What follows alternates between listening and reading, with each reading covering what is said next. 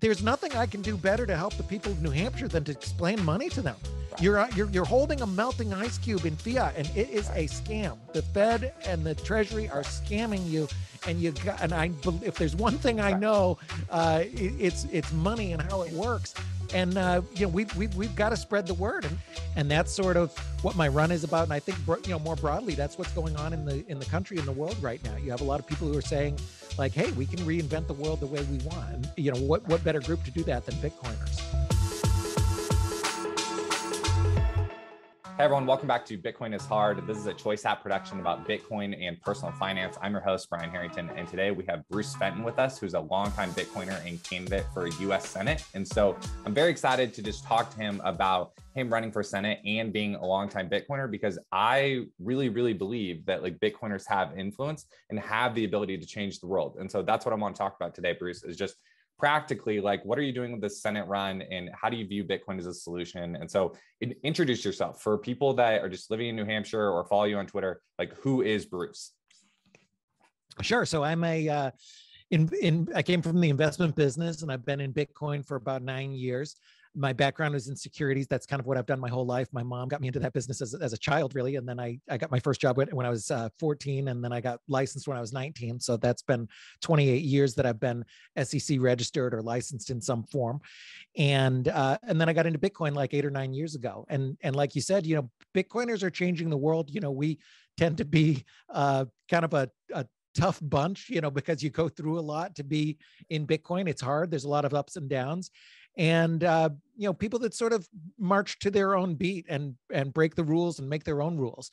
And that's sort of what my run is about. And I think, more broadly, that's what's going on in the country and the world right now. You have a lot of people who are saying, hey, we can reinvent the world the way we want. And, what better group to do that than Bitcoiners? Right. And we have the ability to make the world a better place. Humans, we have that ability. And I think I was telling you, sometimes I get really frustrated with change candidates and reform candidates that they just pick their shot at running at very, very poor times. It's the ideas are not enough. We have to know how to mechanically, systematically move the better ideas forward in this world that is resistant to change. And so that's so rather than sitting today and your platform's awesome, platform's terrific, solving solutions is terrific. I just read your blog post about just path to victory. Start there and tell us, why you chose to run now, mechanically, and just talk to us about that. Yeah. I wouldn't have thought that. I always had in the back of my mind, I'm interested in politics and public service, but I didn't think I would be running now at all. I have a lot to do with my business, and there's a lot going on in Bitcoin. Very exciting. And I've got a great life, frankly. I mean, I'm really lucky. I've spent a lot of time and effort, and I've been very, very fortunate to be able to have a kind of the ultimate gig. I've got a cool work environment and a cool job, and I do what I want. And I really enjoy it. But there is an opportunity here, because the differences between candidates and ideas are more stark than they've ever been before. We have two very different visions about where the world should be and what should unfold. And what has happened over the last 2 years, I'm not happy at all with the reaction to COVID and the tyranny and mask policies, injection policies, things like that. And I'm not happy at all with the economic policies. There was very, very significant. I mean, I think disastrous economic policies. We haven't even really had the full effect from all this reckless printing of new money. And we're just starting to see it with inflation, but this isn't the end of it. We even have geopolitical global instability because of it. So it's very, very significant. It's really serious times right now. And I think we're in kind of a fourth turning or an epoch shift where the whole world sort of changes. And then on top of that, you had just fate. I think, there was, event after event after event that seemed to lead me down this path. First of all, the popular governor decided not to run. Then not one, but two other former senators who were expected to run didn't run. So it ended up being this wide open field. I had a lot of friends who were trying to convince me to run back in January, and I just completely dismissed it. And I'm not just saying that false modesty or something. Right. I really did not want to do it. But in looking at the way the world is, and where politics are, I actually have a very, very good chance of winning. And I felt like, yeah, now is the time. I don't want to wait around for another 4 years or something. Now is the time to try and make change, because we can all make change in our world just by being the change we want to see. Right. And something I super agree with is correct. Like the timing is never convenient. The timing of being an activist, the timing of choosing to try to put a dent in something is never convenient, because people that are high performers and have things going on, you are always having opportunity costs about working on different things. And that's people have talked about. That's a reason why like we don't see more, kind of like private sector, like high performing individuals, like quote unquote, jumping into politics or whatever. But you're right with the but then when we see some do, sometimes they don't wait for the time when like you said, the popular governor chooses not to run. The other kind of like leading next people up decide not to run, and creating these kind of open like opportunities. But at the same time, also did you anticipate when you were involved in Bitcoin, like early as you were, did you anticipate your name ID rising the way that it has, like through that? Because that's the other thing also, is that you're in the right time at the right place, but you also already have a public persona. Like it very bothers me when people start to work on their email list and start to work on their name ID, inside a campaign season, because the election is, what's the day of the election? September something? September 13th is the primary. So September 13th, like we can't be talking about, I know I said, who is Bruce Fenton today? Because I'm asking like, we follow you on Twitter. We know the name, like, tell us what you're all about, but we can't be saying like this name ID like thing that close to the election. You can't be trying to build your name ID and win an election at the same time. So that's another reason why you already have the building blocks in place of like having an online following and having people that believe in your ideas. That's something that, honestly, like not everyone has, and people need to understand like the importance of that. So did you think that you would have as much of a profile and influence as you do now when you got involved in Bitcoin, 9 years ago? It's funny. When I started in Bitcoin, I really wanted to have a high profile, and I did all the speaking engagements. The first couple of years, I was doing tons of speaking, and at one point, Andreas was ranked number 1 and I was ranked number 10. But ironically, around 2016, my career changed, my life changed a little bit. I was fortunate enough to have done well in the space, and it became a little much, especially with all the ICO wave. I'd have 25 people pitching me something. So I actually went kind of underground. And so I went from taking every media request to taking 0. So there was a period of a couple of years where I just said no to every interview. I said no to every speaking engagement. And I kind of went low key. And my plan was to, go off in the sunset to my farm and, and just enjoy life. But I do still out, I still built a following. I didn't try and like actively promote myself, but I still had people, follow me. And I think that's one really great thing about that, is that even people who don't know me, it's really easy to do research on me. And you can go back. Somebody just sent me a clip from 13 years ago on YouTube. It was from 2009 or something like that, where I'm talking about bailouts and central banks and these kind of things. So I'm very, very consistent. There's things even 20 years old where I'm talking against war, against the drug war. These kind of things. So that gives me some sort of proof of work, street cred that you just can't duplicate. A lot of politicians, unfortunately, there's politicians jumping on the Bitcoin bandwagon right now, acting like they're Bitcoiners, and they'll say anything to get elected. But I believe what I believe. I've been kind of a Ron Paul type of Republican, or, libertarian really, for, many, many years, very, very consistently. People may like that or dislike it, but I think everybody would agree that I've been consistent. So that's helped. And it is kind of fun. There's benefits and drawbacks of being in the public eye. I tried real hard. For a long time, I wanted to be well known, and then I got a little taste of it. I said, I don't know if I want that. There's some drawbacks of it, and I went underground. But this is important enough that I'm willing to, kind of put myself out there. And there's some benefits of it too. It can help you in business and being, it's a funny thing, being recognized and stuff. It's a double-edged sword. And some of the aspects of campaigning, I'm not super comfortable with. It's still in our space, we're all about cypherpunks and, decentralization. It's not about like me, look at me. And so, but that's part of campaigning. I've posted a few selfies in the last couple months. That's more selfies than I posted in the last 5 years, probably, but that's some of those things are expected in a campaign, I suppose. Right.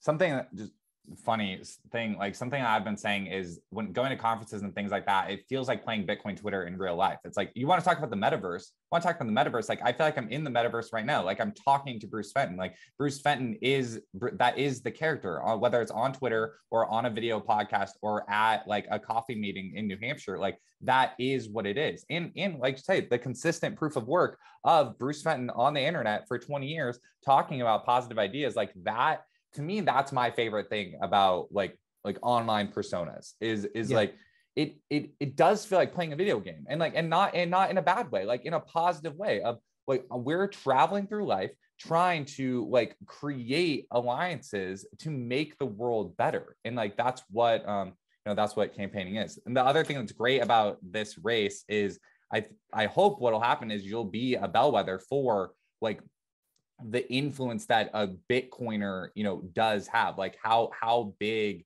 or how influential is like that Bitcoin vote. Like, can you talk to us about that? Like New Hampshire, tell us about the free state movement and tell us about the relationship between libertarians and Republicans, because that's the other thing I've seen. I feel like New Hampshire does really well is the libertarians and Republicans do a great job of influencing each other. And that's something that I honestly would love to see happen across other states.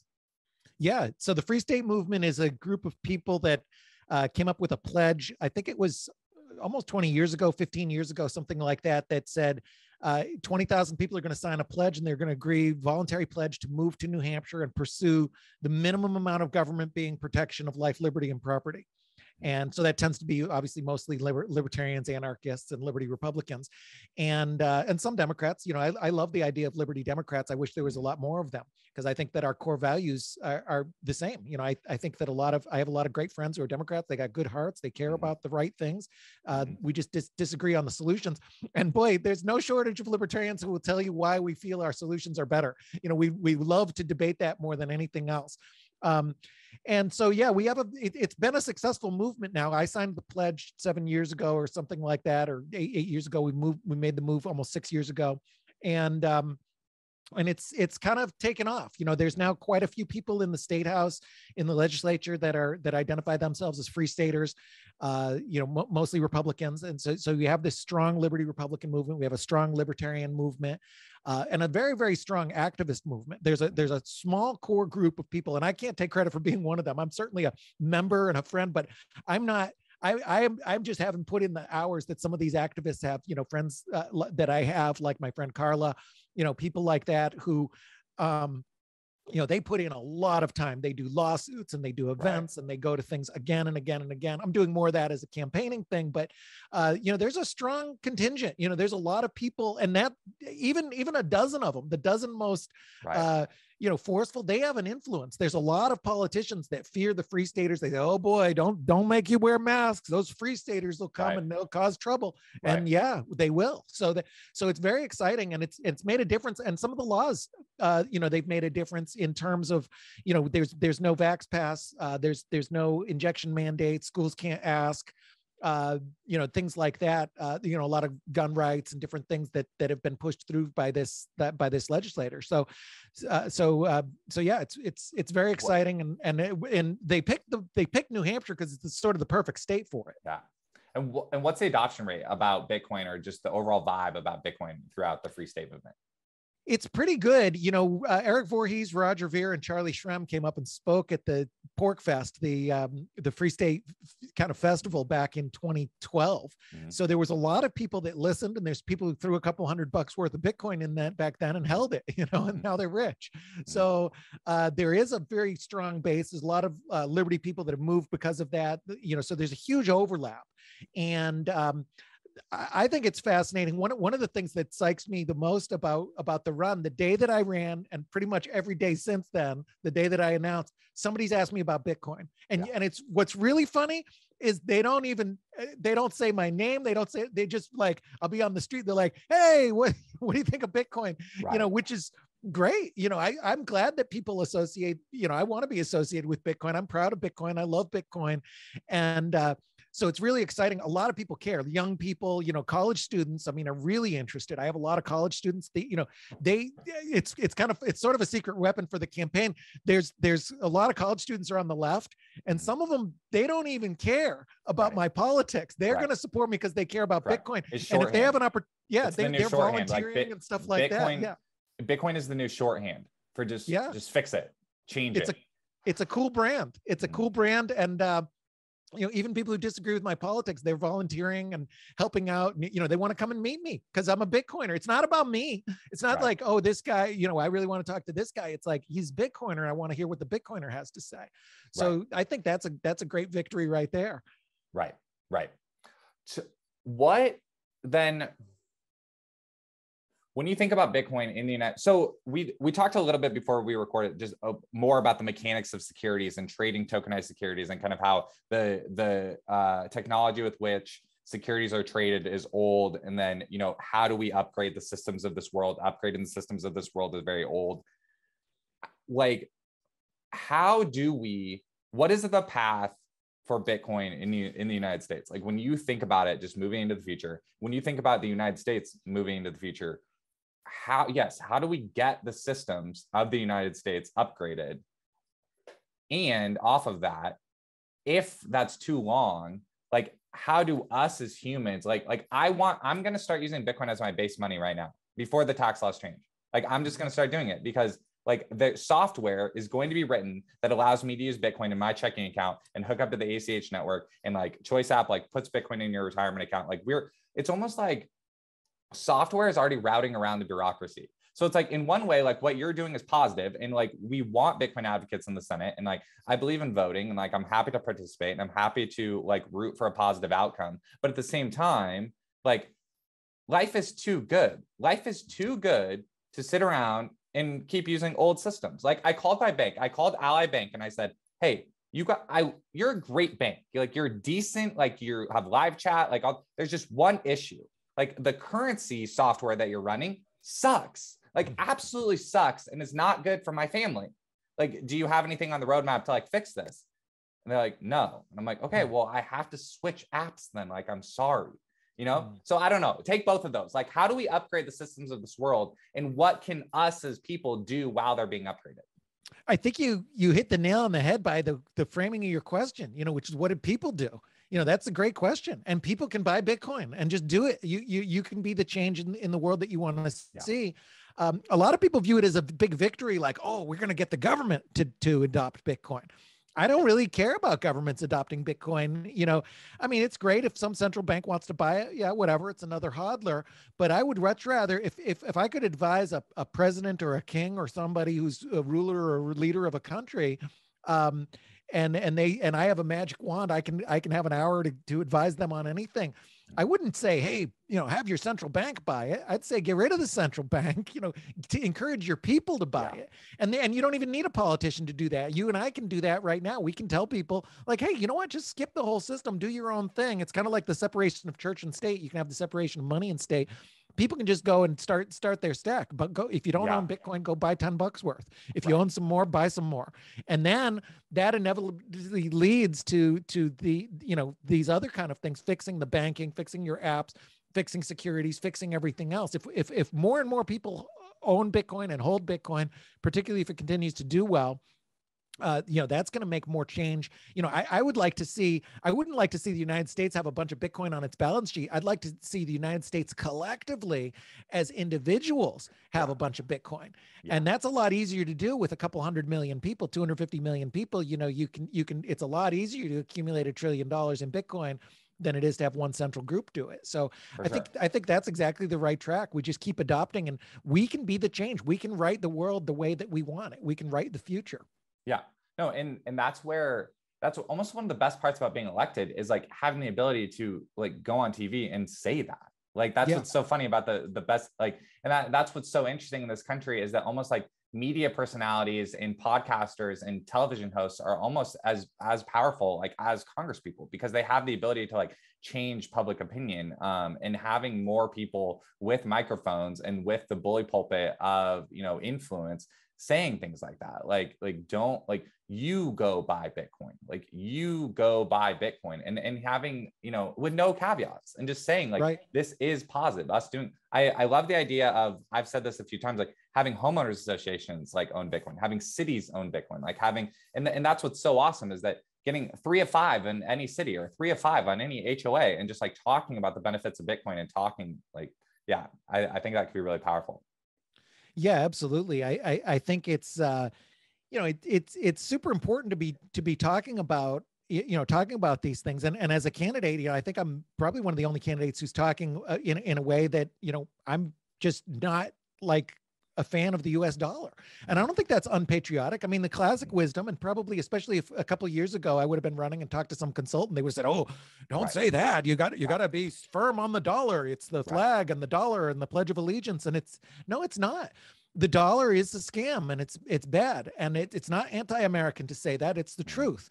Right. And we shouldn't be buying a scam. The most American thing to do would be to forget that that scammy currency and move on to something better. The Right. Bitcoin is way better money. It's way better Correct. money, and I don't think there's anything more American or more patriotic than telling people to, but, you know, opt into a better system, because it's going to happen whether we want to or not. It's here to stay, and you know, the toothpaste out of the tube. Bitcoin is here to stay. And I think the trend that we've seen over the last 10 years with Bitcoin is going to continue. And I believe in hyper Bitcoinization and the monetization of Bitcoin and the Bitcoin standard. So, you know, it's unconventional, but I think, yeah, you're right. You do need more people talking about these kind of things, for sure. And that's because that's what you said at the bottom of one of your blog posts, which was what the, like, many people and organizations are still operating under rules built for a world that is now gone. Yeah. Like saying we have to be honest with ourselves about the dollar, like, as you just were, like, we have to be, this has nothing to do with, like, yes, okay, thank you for like the political advice of the, you know, we can't say that or whatever in the past, like, hey, totally understand, actually super understand where you're coming from. However, that world does not exist. Like, Exactly. I'm letting you know, like the same way I did with Ally Bank on the phone, I'm letting you know, like, better software already exists, and people are moving on to start using it. That's happening. Like, hyper Bitcoinization is happening right now in real time. I'm here, and like you're saying, you're like, my name is Bruce Fenton. I'm here to help you as a leader move towards this. If you will have me, let's do it. Like, and I love your responses. I love your responses to your opponent too, when they say, you know, please send more money, like the Bruce is running. And you're like, look, let's just do it without money. Right. Let's just cut that out and just do it on the ideas. Like, that's a classic, great response. Yeah. And the establishment knows what will happen if they agree to that. Yeah, they're afraid of it because they're operating under these old rules, and all their consultants and advertisers and experts are operating in a world that's gone now. And it is gone, and it changes. And it's interesting what you said about being a leader, because, you know, I goof off and everything like a lot of other people, and I didn't really think about, you know, getting into politics, but just the fact that I'm running, you know, it does change my mindset a little bit. I've got to be a little bit more serious, and I've got to think like, okay, I am running for a position where I would be one of the leaders in this country during what I'm afraid is going to be quite a time of turmoil. I think we may have war, we may have all kinds of other, you know, really serious things going on. And I pride myself on being the kind of person who wants to help people when there's a big storm, or you know, something dangerous or something going on. I'm right at the front. You know, when I was panicked when I first heard about the virus, I thought we were all going to die, and I was right at the front. I was prepping. I wasn't advocating for lockdowns, but I was prepping, you know, for fear, thinking like, oh, this could be really, really dangerous. And there's nothing I can do better to help the people of New Hampshire than to explain money to them. Right. You're holding a melting ice cube in fiat, and it is a scam. The Fed and the Treasury are scamming you, and if there's one thing I know, it's money and how it works. And you know, we've got to spread the word, and that's the best thing I can do to help people. Is, you know, looking and when you're elected, and when you're elected to the Senate, then the people of New Hampshire will be more prepared for the future now. Like, that's just it. Like, the people of New Hampshire will be in a better position to go through like the fourth turning. As we're saying, like, the world is changing, but you don't have to be afraid of that. You can choose to make positive decisions and like do that. And we can choose to have leaders with influence that understand the times we're living in and understand how to make positive decisions. And that's going to trickle, like, it'll be obvious that you live in New Hampshire because you will be less panicked than people that live in other states that have leaders that don't understand what's happening. Like, that's great. Like, that's good. That's good for New Hampshire. And that's good for America. Yeah, yeah, absolutely. I mean, I'd like to get that word out. I mean, I feel like I can help people because it's all about helping people. It's about helping the country. I really want to serve. I want to serve a higher power and do good things. And there's nothing that I can do as a politician if I'm elected. There's nothing I can do that's more important than Bitcoin. You know, there's nothing that I can do. Bitcoin can be the change. All I can do is maybe help Bitcoin. And also I can help stop tyrants from trying to stop Bitcoin. You know, so somebody like Elizabeth Warren doesn't come in and try and make Bitcoin a felony, or whoever knows what other crazy thing they would try, you know, but all I can do is kind of foster that and educate people and be there and be there to help.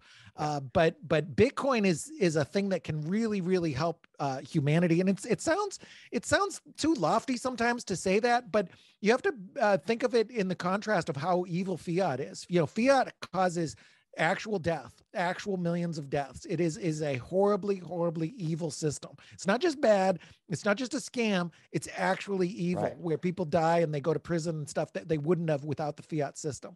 And so an alternative to that is a very high calling, and something that I think it's the most important thing I can do as a person and as a candidate. It's the most important thing that anybody can do to further freedom and what's right in our world.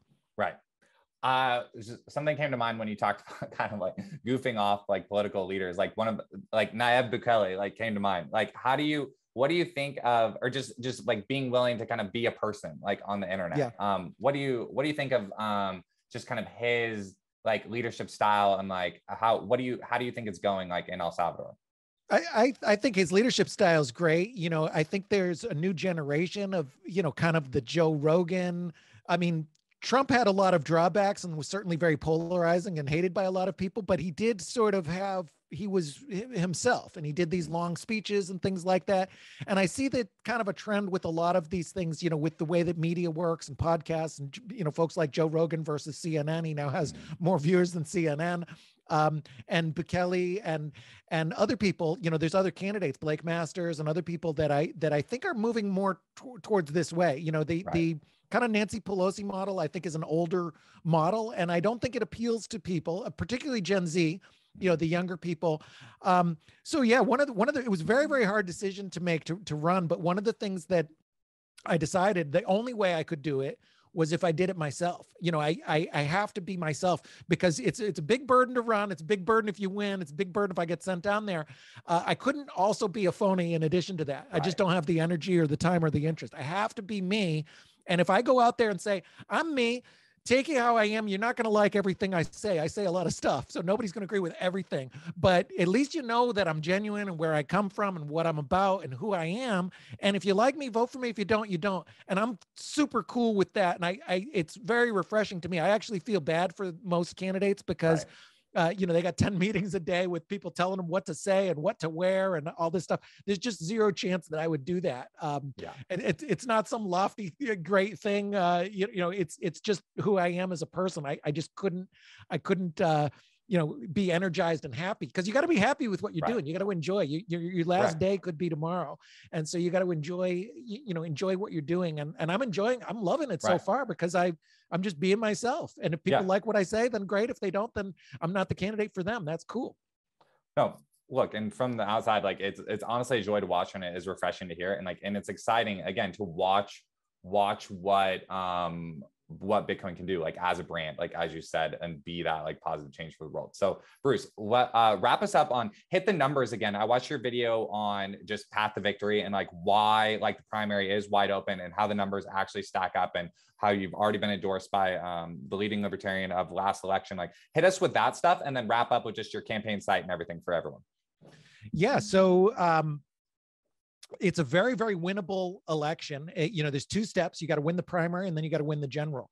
So the primary, there's a new candidate just came in now. So it's a 5-way primary. Whoever gets the most of that. So it's not a ton of votes that you need. There's typically only 150,000 people. So depending on how those votes get split, you could win that with as little as 30,000, 40,000, certainly 70,000 votes would take it. So that's a very, very doable thing. I view my campaign like a startup that's job is to get 70,000 customers, and a customer is somebody who votes for you in the primary.